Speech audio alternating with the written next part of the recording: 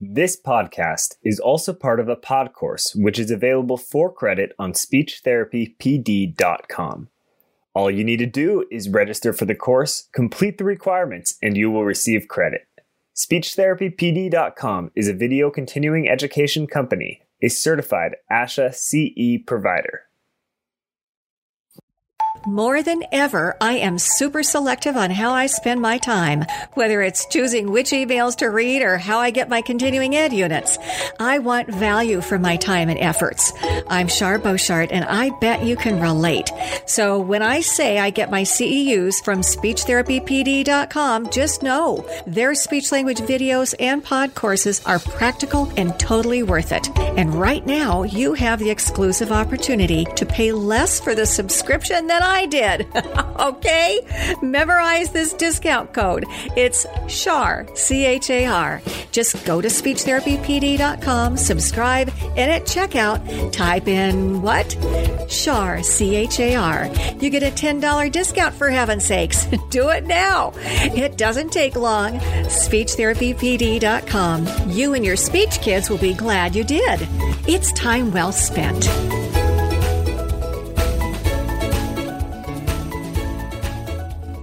Welcome to the Speech Link. I'm your host, Shar Beauchart, and I invite you to listen and learn practical strategies from experienced experts to take your therapy to the next level.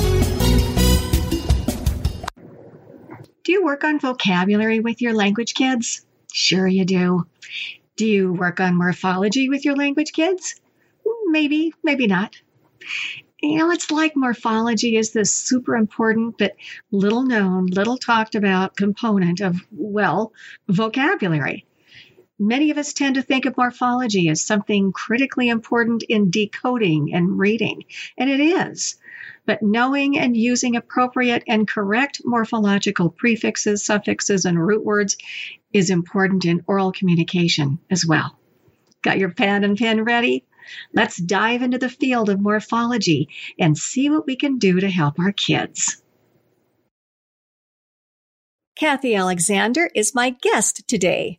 She's an experienced speech-language pathologist who has worked in the public schools as well as in private clinics for 20 plus years.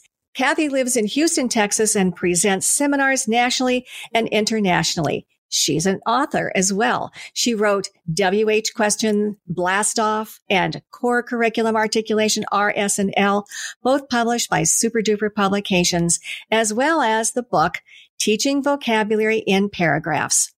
Previously, she spoke with us on vocabulary, but today she shares her knowledge about morphology. Check out Cathy's website at kidsvocabulary.com. Now, she spoke about vocabulary before, but I bet she might even interweave some vocabulary in today as well. Welcome back to the Speech Link, Cathy. Thank you. Thank you, Shar. It's good to be here today. Now, morphology is not exactly a household word. Okay, so let's begin with a definition. Tell me a child-friendly definition. Oh, I love that you said child-friendly. Okay, I sure will, Shar. It's the parts of words. Well, actually, it's the study of the parts of words. So there's actually subcategories: morphological awareness, morphological analysis, and morphological knowledge. And we interweave all of these into morphology. Ah, and are you going to be talking about some of those? I sure am. As a matter of fact, I'm glad that you mentioned the vocabulary before, because we really need to incorporate morphological analysis into that comprehensive vocabulary program that I spoke about earlier. Morphology is a key component of vocabulary. Interesting. So let's kind of begin at the beginning as far as a child. When does morphological awareness begin in a child? You know, I think it's a lot younger than people expect. Actually, children learn to inflect words from birth through 5. Now, when I'm talking about inflection, Shar, I'm talking about inflectional suffixes, plurals, S, ES, and verb tenses, ED, and then present progressive, ING. And I'm also only talking about the expressive language. I'm not talking about reading or writing. These are just a young child saying horses. There are 2 horses, but not writing S or ES. So again, it's younger than most people expect. But do you know what exact age that we should expect these? Do you have a guess, Shar, on how we would know that? When should these inflectional suffixes should come in? What age? Do you know? Wow. I don't know. I'm thinking early on, like maybe 3. Well, it's the Brown stages of morphological development. Do you remember that? I remember. Used to do those language samples? Yes. Yes.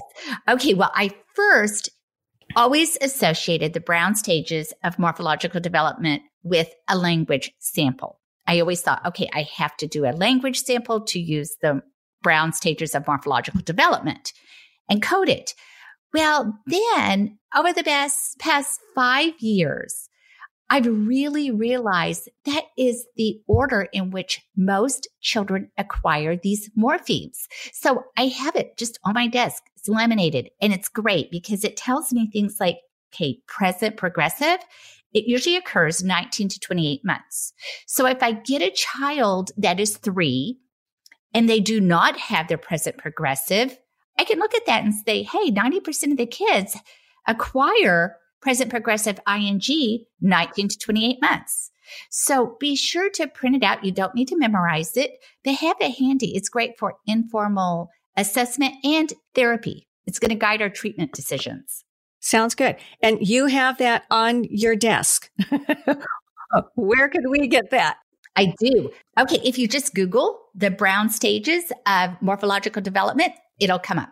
It sure will. Brown's stages of development. Sounds good. And it's a great handout for parents as well. But like I said, I keep it there. I laminated it.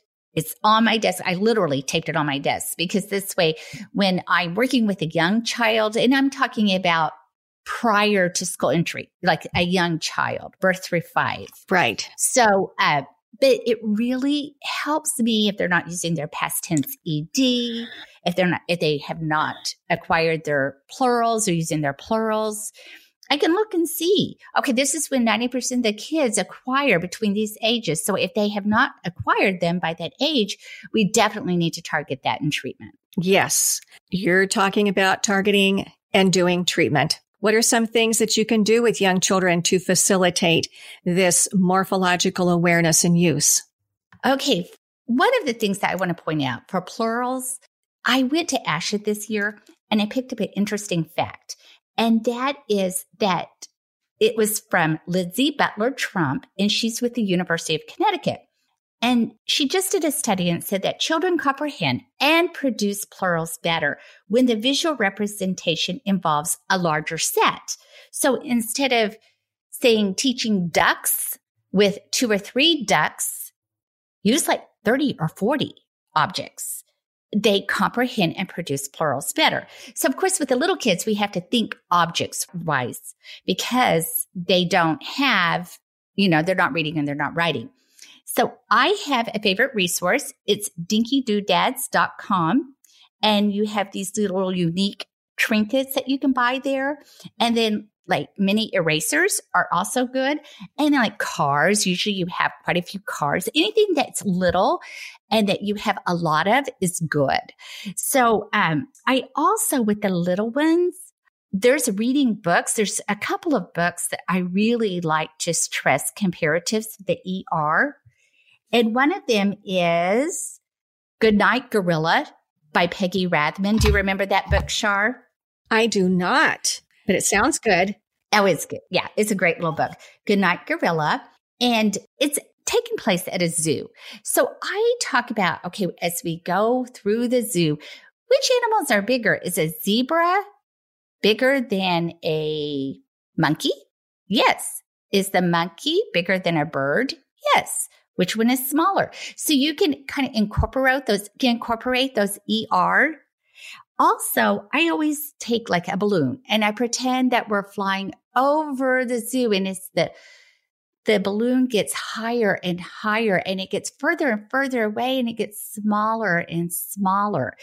But you can see I'm repeating that comparatives ER. And I also like The Grouchy Ladybug by Eric Carle. And that one, I do the exact same thing, that we talk about comparatives with animal sizes. So is the bird bigger than the ladybug? So these books are a great way to have lots of exposures to these comparatives ER. And then, of course, plurals. And then my favorite activity to teach present progressive to the little ones, again, we're talking about the young child, is the cooking theme. So you can be cooking and baking, mixing and stirring. All of those tie into the cooking theme, the present progressive. Mm-hmm. And then there's the book, We're Going on a Bear Hunt by Michael Rosen. The present progressive occurs 14 times in that book. So a typical therapy session with a young child for present progressive ing, first of all, we would just play with the objects while we're cooking. And I talk about it and encourage the children to say, we are cooking, we are mixing, we are baking, we are stirring. And then read We're Going on a Bear Hunt by Michael Rosen. So again, with a young child, we're going to have to use books and objects. So that's important, because you can't really say, okay, we're adding an S, we're adding ES. Right. And one more, possessives. I do have a favorite book for that one as well. Lily's Big Day by Kevin Hinks. And also the toys I use to teach possessives is fireman, policeman, because any community helper, because the fireman's truck, the fireman's boots, the fireman's ladder, the policeman's badge, the policeman's car. So you can tell there's a lot of possessives. Mm-hmm. Now, you mentioned dinky doodads. I love that. And I pulled that up, and I hope if you're listening to this, I hope that other people do too. And it's DINKY doodads, DOODADS.com. And so I'm there, and they have lots of little itty bitty things. And I'm not just sure which ones to get. Which ones do you recommend? Now, I see one there called the Teaching Sets. Do you do stuff within that one? It's been a while since I've ordered them, and I have several sets. So it's hard to, I actually cannot remember the name. Let me tell you, there's 50 food trinkets. Love that. Which looks pretty good. That one looks good. And that's like $13. Now here, this one looks like trinkets for teaching. And it looks like there's just all kinds of, different topics and so on. Different ones like food and animals and so on. I would like the ones that are a common, like the foods or animals or that kind of thing, I would think. Yes, those are great, because also you can categorize those. So when we're talking about vocabulary, which we talked about in our other podcasts, word sorts, object sorts, those are great for that, categories. And, and they don't take up hardly any space. And you can just name them also for vocabulary. Those are great for just naming, making sure that the children know the names of each trinket. They're small, and because they're little, the kids love them. They just, I think because they can hold them in their hand, they can touch them, they're great. I absolutely love dinkyDoodads.com. Yes. Oh my gosh. Okay. I'm in animals, birds, and bugs. There's one on animals and sea life. There's one on miniature dogs, dinosaur babies, baby animals. Yes. Oh, and these are cute. Backyard buddies, backyard buddy buttons. And there's like a skunk and a squirrel and, some good S ones there. Playful puppies. Oh, that'd be good for like peas as well. Winnie the Pooh, but those are cute. Woodland holidays. Oh, these are great. I love. So the miniatures, are they what? Maybe an inch? Yeah, about an inch and a half, I think. But like I said, the kids love them, and it's excellent for teaching plurals, because we can talk about, because there's just I can grab a couple of bags that we can talk about plurals. And remember that fact I picked up at ASHA this year is that the larger the number in the representational set, that they will comprehend and produce plurals better. So before I was using them for sorting, for word sorts and categorization, and then naming things. But now I use them for my plurals. So they're great. They're addictive. Yeah, I love them. That's great. Well, and just one little caveat though, because sometimes if we're working with little itty bitties, they like to put things in their mouth. So I want to make sure that they stay in the hand and not in the mouth. Right. So if you're working with a child that might put things in their mouth, do not use them. Right. Do not use these. Yeah, because they are pretty small. Yes, they are small. So, or if you use them, make sure only you shows them. I mean, you do not give it to the child. So yes. Or if they pick it out of the bucket or something, they hand it to you immediately. Or right. And cups are great. Like, if you're sorting, you can use just those clear plastic cups, and then you can talk about what's inside the cups. So you could do it that and make sure that you hand it to them and then they put it in the cup, not in their mouths. It's a bit, and mini erasers are well. And then sometimes I just actually, if I'm like at the dollar stores, I just look for something usually in the party supplies, they will have more bulk items. They'll have packets of 12 or 24. And those are great to teach plurals as well. Good idea. Okay. Well, thank you for that. Okay. So that's working with the little itty bitties early on. Now let's get into school age like kindergarten or early elementary. What should we be addressing there? Now I know it varies from individual to individual, but in general, what kinds of things do you work on? Right. Well, this is when we're going to incorporate reading and writing a little bit. Now, kindergarten is still kind of young, but we're still going to present them with a printed word that has, for example, if you're talking about puppies, then you're going to spell it P-U-P-P-I-E-S. But I want to point out that the little ones that are just going into school entry, so kindergarten, our terminology may change. You may be calling the word endings, and then later on, when they're in second grade, you're going to change your terminology to say suffixes. So I wanted to point that out. So let's talk about prefixes and suffixes. Now, inflectional suffixes, or those word endings, are really going to start, they're not going to change the meaning of the word, but they're going to change the form of the word. And like I said, those are birth through 5, and those are still developing in kindergarten. And then we're going to switch over and talk about prefixes. But when we start talking about prefixes and suffixes, my biggest advice is make sure the child knows what those words mean. For example, they might have heard prefix over and over, but they really don't know what it means. So we say it's added to the beginning of the word. Point to the beginning of the word. Okay, where would it go? Yes, it will go there. How about word endings or suffixes? Where would it go? So show me. So that's where I start off with that.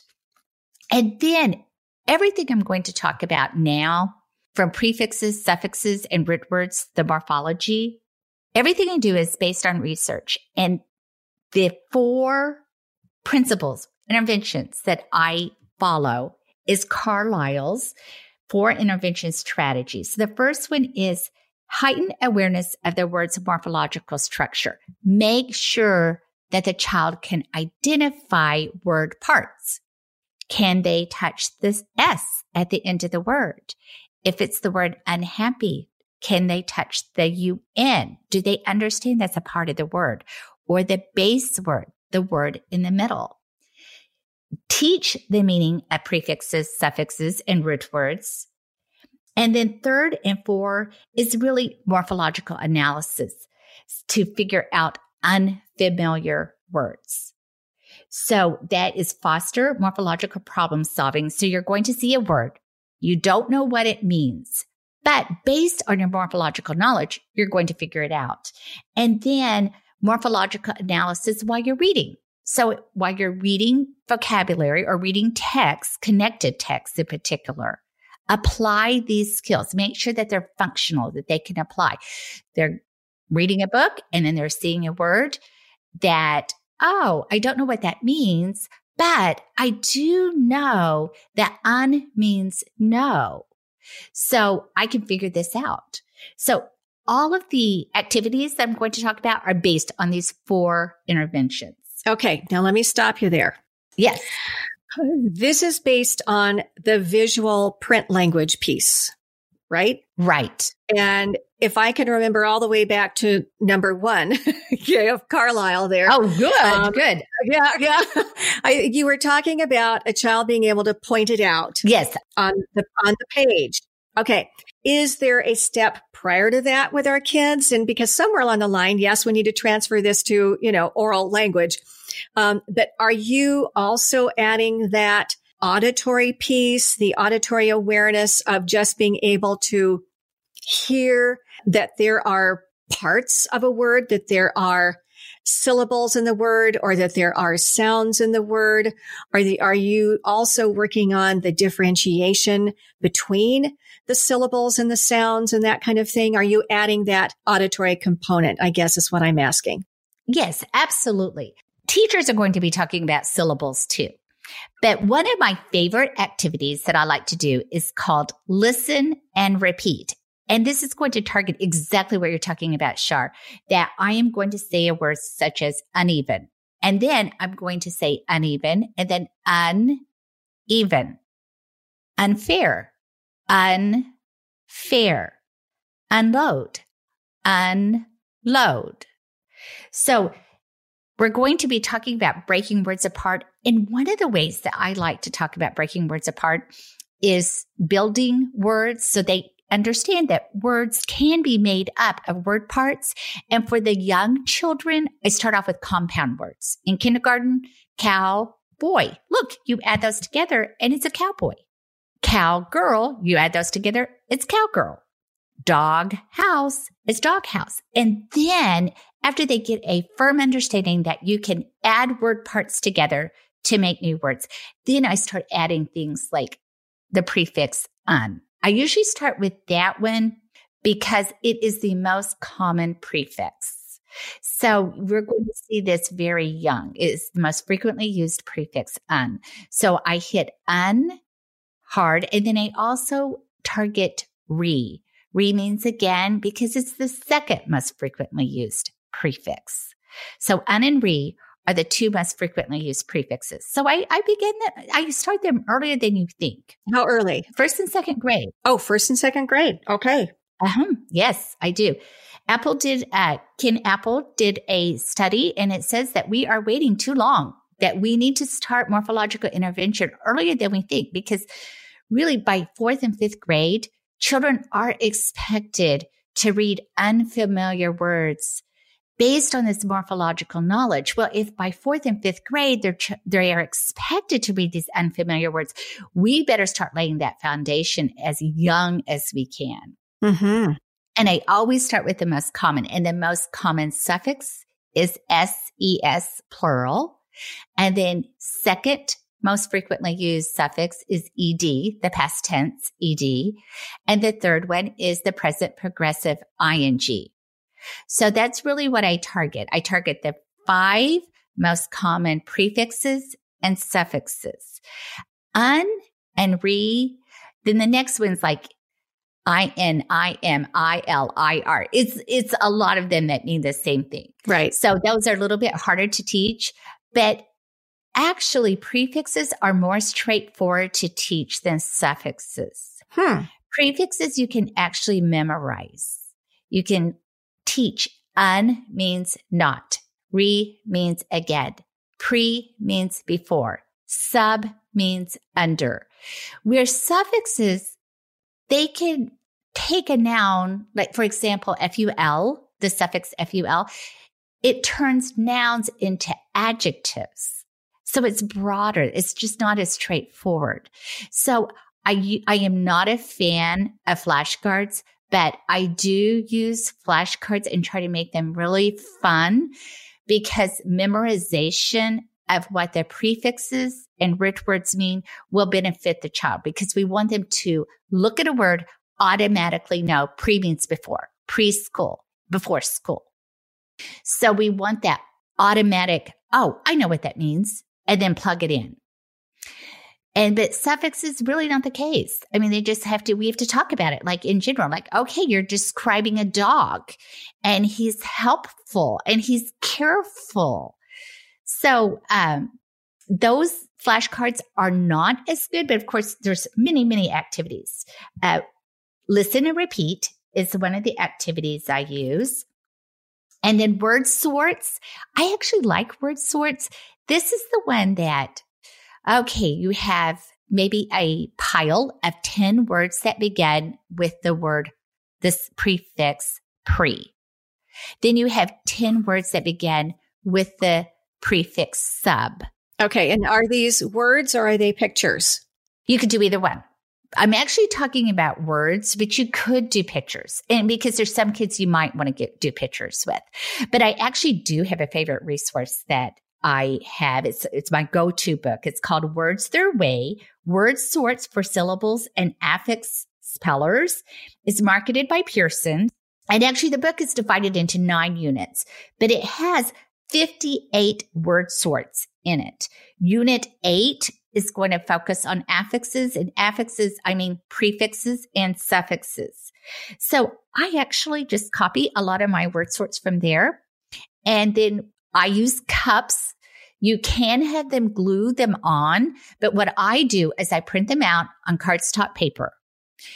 I cut them apart, and then I lay them out in a big pile. And usually I target 3 sets, like pre, dis, sub. So words that start with pre, words that start with sub, words that start with dis. So I have 30 words on my desk or on our table, and I have 3 cups. So we talk about, okay, look, this word is prepay. Which cup would it go into? Pre. So we sort first. That's important to know. You're not really going to talk about the words yet. You're just going to sort. Oh, these all have the word part pre. These all have the word part sub. Then after you sort them, then you take your cup out and you say, oh, prepay. What does that mean? It means you paid before, right? You've already prepaid for your tickets. You've already paid them before you went to the movie. Then you discuss it. It will help generalization. The nice thing about not having them actually glue it down is because I have these, I keep them in my little Ziploc bags and have some cups, and then I don't have to do any prep. I just have them close by. But that my go-to book is definitely Words Their Way, Word Sorts for Syllables and Affixes Spellers. There's a lot of Words Their Way books, by the way, but that's the one that I actually like. Char Beauchard here.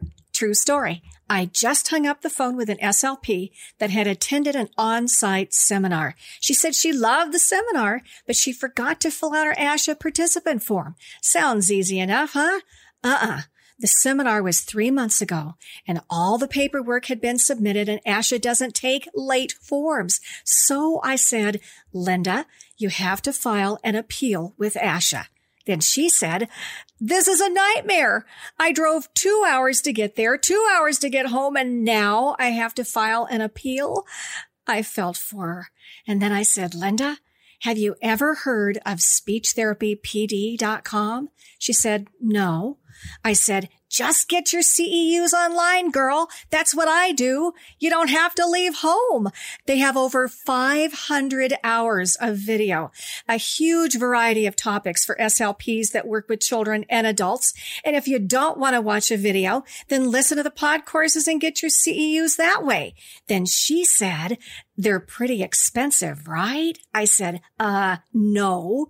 Their plans start at $89 a year, for heaven's sake. And then I said, do you want the icing on the cake?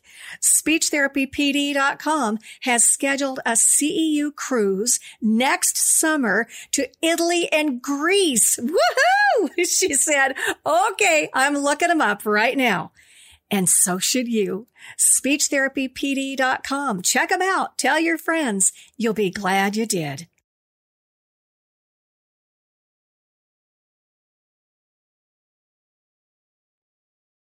So how do you teach irregular plurals and regular plurals? I mean, they're not only spelled differently, obviously, but they sound differently. I mean, you have dogs and then you have dishes.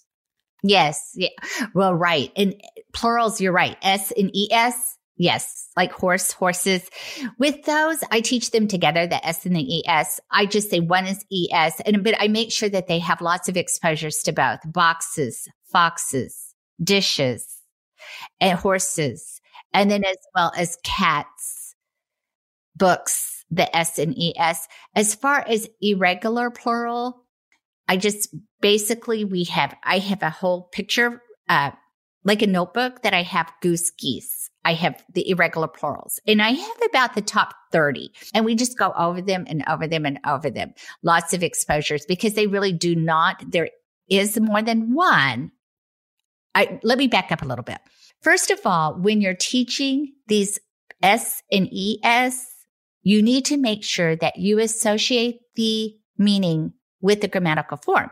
So for example, if I have a cup of dinosaurs and I have 30 dinosaurs, I'll say, yes, these are dinosaurs. There is more than one dinosaur. Here is a dinosaur in another cup. Or I have 2 cups of rings. Here's one ring. These are rings. There are more than one ring.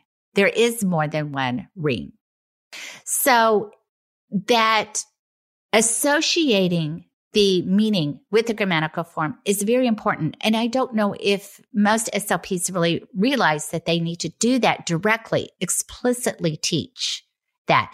That happened yesterday for past tense ED. They jumped over the sidewalk. They already did that. They already did that 2 hours ago. Associate the grammatical form with the meaning. However, for that, so here's a mouse and these are mice. There is more than one mouse. We call them mice. So for those, it's mainly just memorization. I just have a separate notebook for the irregular plurals and say, okay, that's not going to follow the rule. That's not going to follow the SES. We have different names for these. So you're basically, I have pictures associated. Here's a mouse. There are mice. I have deer. So I have a whole notebook that is just dedicated for irregular plurals and irregular verb tenses. Yes. Because those are not going to follow the rules. Yes. In fact, when I teach those, and probably I have to fess up, one of my least favorite thing to do is to teach irregular plurals. But I don't bring in the rule orientation. I bring in that it's intuitive. You hear it, you feel it, you say it, what sounds right. Mice, mouse, mouse, mice, dish, dishes. And you just say it and you intuitively, because when we say something, we don't think, oh yeah, the rule is. We just listen to it and say, oh yeah, that feels good or that sounds good. So I think sometimes we can kind of get away with that piece of, hey, this is intuitive. Right. Telling the kid what that is, of course, but it just sounds right. Exactly. Yes. And exposure. Yes. The more that they're exposed to it, they're going to realize, oh, that doesn't sound right because they've heard mice used 20 times and you've never heard mouses, right? So they're going to, if they do say mouses, which they will, then they're going to think, oh, that doesn't sound right. But if they've heard mice 20 times, they have. So exposure. And some of it's memorization. This is one mouse. These are 2 mice. So just making sure that they get that additional exposure. I spoke about exposure a lot in my vocabulary course, but I really want to emphasize that children with a language impairment need multiple exposures. They need additional exposures. So we need to, as an SLP, provide those additional exposures. Exactly. Well, and you also brought in last week's podcast as far as vocabulary. And that vocabulary piece brings in that association. It brings in the connections. It brings in the context. Yes, absolutely. And matter of fact, I think morphology is a component of vocabulary, but it is the most powerful strategy to teach vocabulary, because once they understand a part means something, they can generalize that morphological knowledge to unfamiliar or novel words. So this is one that, for example, worthless, you can start talking about it and say, okay, less means without. Worthless, it has to mean without worth. So that's one that has a lot of power because it's going to transfer over to novel or unfamiliar words. Well, that makes sense. Now, I know that you address root words as well, and you've given us a nice handout, examples of grade level root words, 3rd grade through 9th grade. This is good. Tell us about root words and what we need to know to help our kids learn root words. Root words is actually my favorite of all of them. First of all, I want to make sure that everybody knows the difference between a root word and a base word. A base word is a word in its simplest form. So bake, not baker, not baking, just the word bake. A root word is a group of letters that mean something. Bio means life. So there is a difference. So I just want to make sure that that's clarified. And for root words, you really have to memorize them, right? Bio means life because you want it to become automatic. But here are some ways that we can actually memorize them. You can use the flashcards. And like I said, I'm not a fan of flashcards, but I do use flashcards for prefixes and root words because I want it to become automatic. And I try to make it fun. Okay, let's see how many sets of flashcards you can do in 30 seconds. Oh, wow. And also you can take baseline data on that too. How many did they know on this session? You teach it for a couple of weeks. Okay, now let's see how fast they can do it and how many they know. So, and another one is they can match the definition to the word. So, and then multiple choice. What does bio mean? You give a choice of 3 or 4. And fill in the blank. Bio means I usually help them out. Like L means life. So those are some things you can do. But actually, what I like to do, this is how I like to teach a root word, is I'd like to take one root word. And I'm talking about lots and lots of exposure here. So let's take the root word graph. Graph is typically a 3rd or 4th grade root word. Usually they're exposed to it in 3rd to 4th grade. And it means to write. So I just think of all the things that we can do with the word graph. Make an autobiography. They like to write about themselves. And it doesn't have to be like a formal autobiography.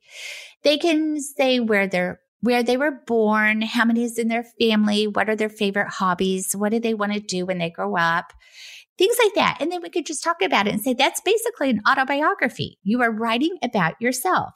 Calligraphy, of course, they don't have to do real calligraphy, but they can write their names in fancy letters or write their initials if they're not able to write their names. And then biographies. They're written about other people. And I do prefer picture-based biographies because, one, they're less intimidating. The children don't have to read as much, and they're usually perfect for 30-minute sessions, whether you are in the classroom or in the therapy session. I like Neo Leo, and it's about Leonardo da Vinci, and A Wizard from the Start about Thomas Edison. So what I do is I take a root word and I think of everything we can do about that with that root word. And graph also, I buy graph paper in August, right before school starts, and it's really cheap. It's like a notebook of it's about 88 cents. And then I use it, I give the children that, and then I say, okay, we're going to write our numbers on the graph paper because in math, we often use graph paper to write. And let's take another one. For example, ASTR means star. So we can talk about astronauts, astrology. You can look at the Big Dipper. Asteroids, I like the book, The Magic School Bus Lost in the Solar System.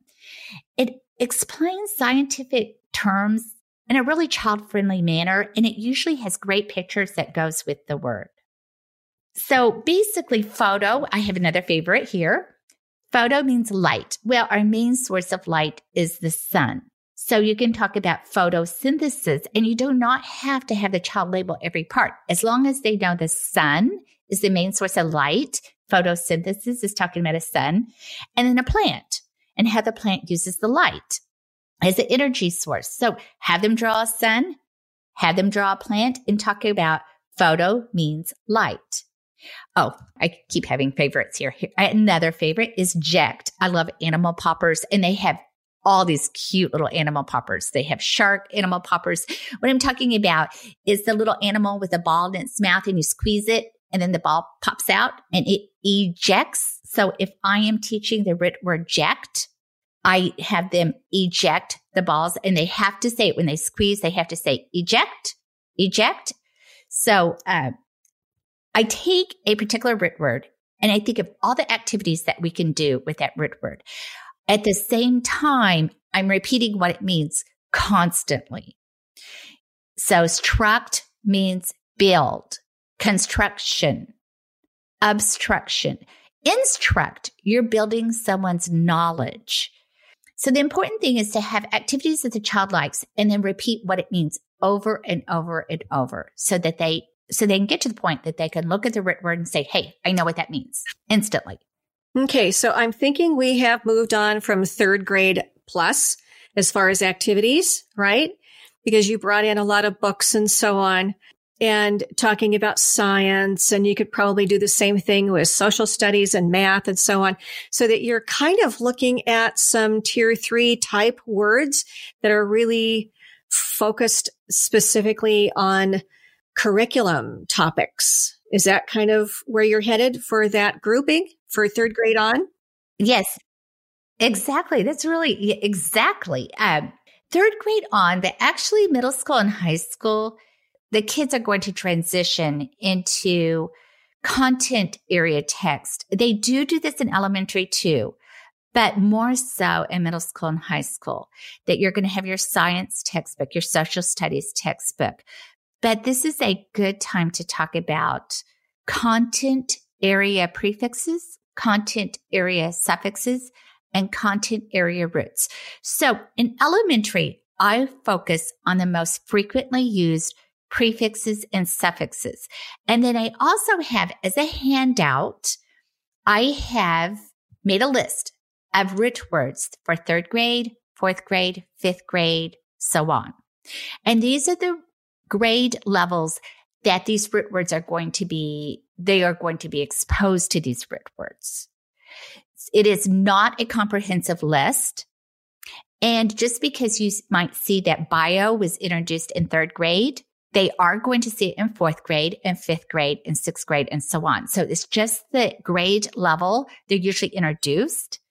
And again, it's not comprehensive. So anytime you're working with a child and you see, oh, okay, they are working with this particular root word and they're in fourth grade, add it to the list. So, but when they get into middle school and high school, this is when I really break away from the most commonly used prefixes and suffixes. And we talk about content area roots, content area prefixes, content area suffixes. So for example, port. Port means carry.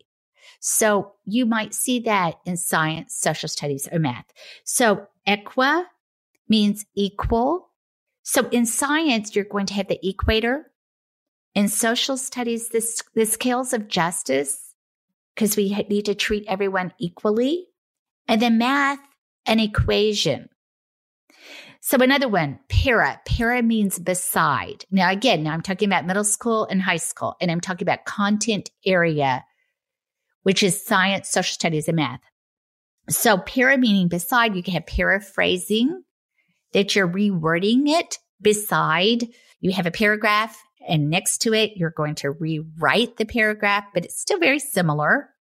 Paramedic, that's one of my favorites to teach because you're beside the medical person, right? You're working with a medical person. They might not be there right there. An EMT and a paramedic might be the first one on the scene, but the paramedic is really working beside the medical, with the medical. And what I like to do on that one is I do similarities and differences between a paramedic and an EMT. And then math, parallel. First of all, you think, a parallelogram. But then I have students name things. We just look around and see what else parallel, like a fence post, jail bars. That's the one I got the other day, jail bars. I was like, well, yeah, those are parallel. Railroad tracks, calendar pages are parallel. The little squares, the lines, the vertical lines, the horizontal lines. So it really changes from middle school to high school. It's more difficult. And the science prefixes and suffixes and root words are very difficult. But I directly teach this. I teach them, okay, para means beside. We're going to talk about math today, parallelogram. It's explicitly teaching. Nothing is implied. And once they have that and we drill it and we go over and over and look at pictures, expose them in a variety of meaningful contexts, like, I do see how that is. They're side by side. Then it's going to transfer over back into the classroom or when they're talking about it, because it's difficult. Those middle school and high schoolers, it's difficult. They're going to encounter a lot of polysyllabic words. Okay, so they're becoming more word aware, parts of words. How do you then transfer that to the oral use? The oral use, what I do is I have a list of words that start with, let's say, para. And we talk about that in the 3 different areas, like I just said, in math, science, and social studies. And then I just have a list of, I just grab it on the internet, a list of words that begin with para. And then we just talk about the words that are going to come up. However, if you're talking about functional, what I think is the best way to actually apply this in a functional context is to actually have them read a book, bring one of their textbooks or a reading book. But for middle school and high school, probably a textbook. And as we're going along and we're reading the same chapter, if they're in the classroom and you're working with them, we start going along and reading, just reading out loud or softly. And then we say, okay, this is a word that has para. What do you think it means? So I do, every time I work on prefixes, suffixes, or root words, we end always at least 10 minutes in a functional context. So I'm going to back up now to elementary. Let's say I'm working on ly. A lot of words, not all words, but a lot of words will turn, nouns will turn into adverbs when you add ly. So we're talking about that. They're circling ly. We're talking about, how it's describing. We're doing a word sort. All of these words, quickly, loudly, quietly, they end with ly. So, and look, these are things you can do quietly. Those are actions. You're describing the verbs. So we've done our word sorts. We've had them circle, identify the word parts. We talk about how they're going to describe the verb. And then we spend 10 minutes reading in a functional book, but I have some favorites. One is Suddenly by Colin McNaughton. It's about this little precious pig, and he's named Preston.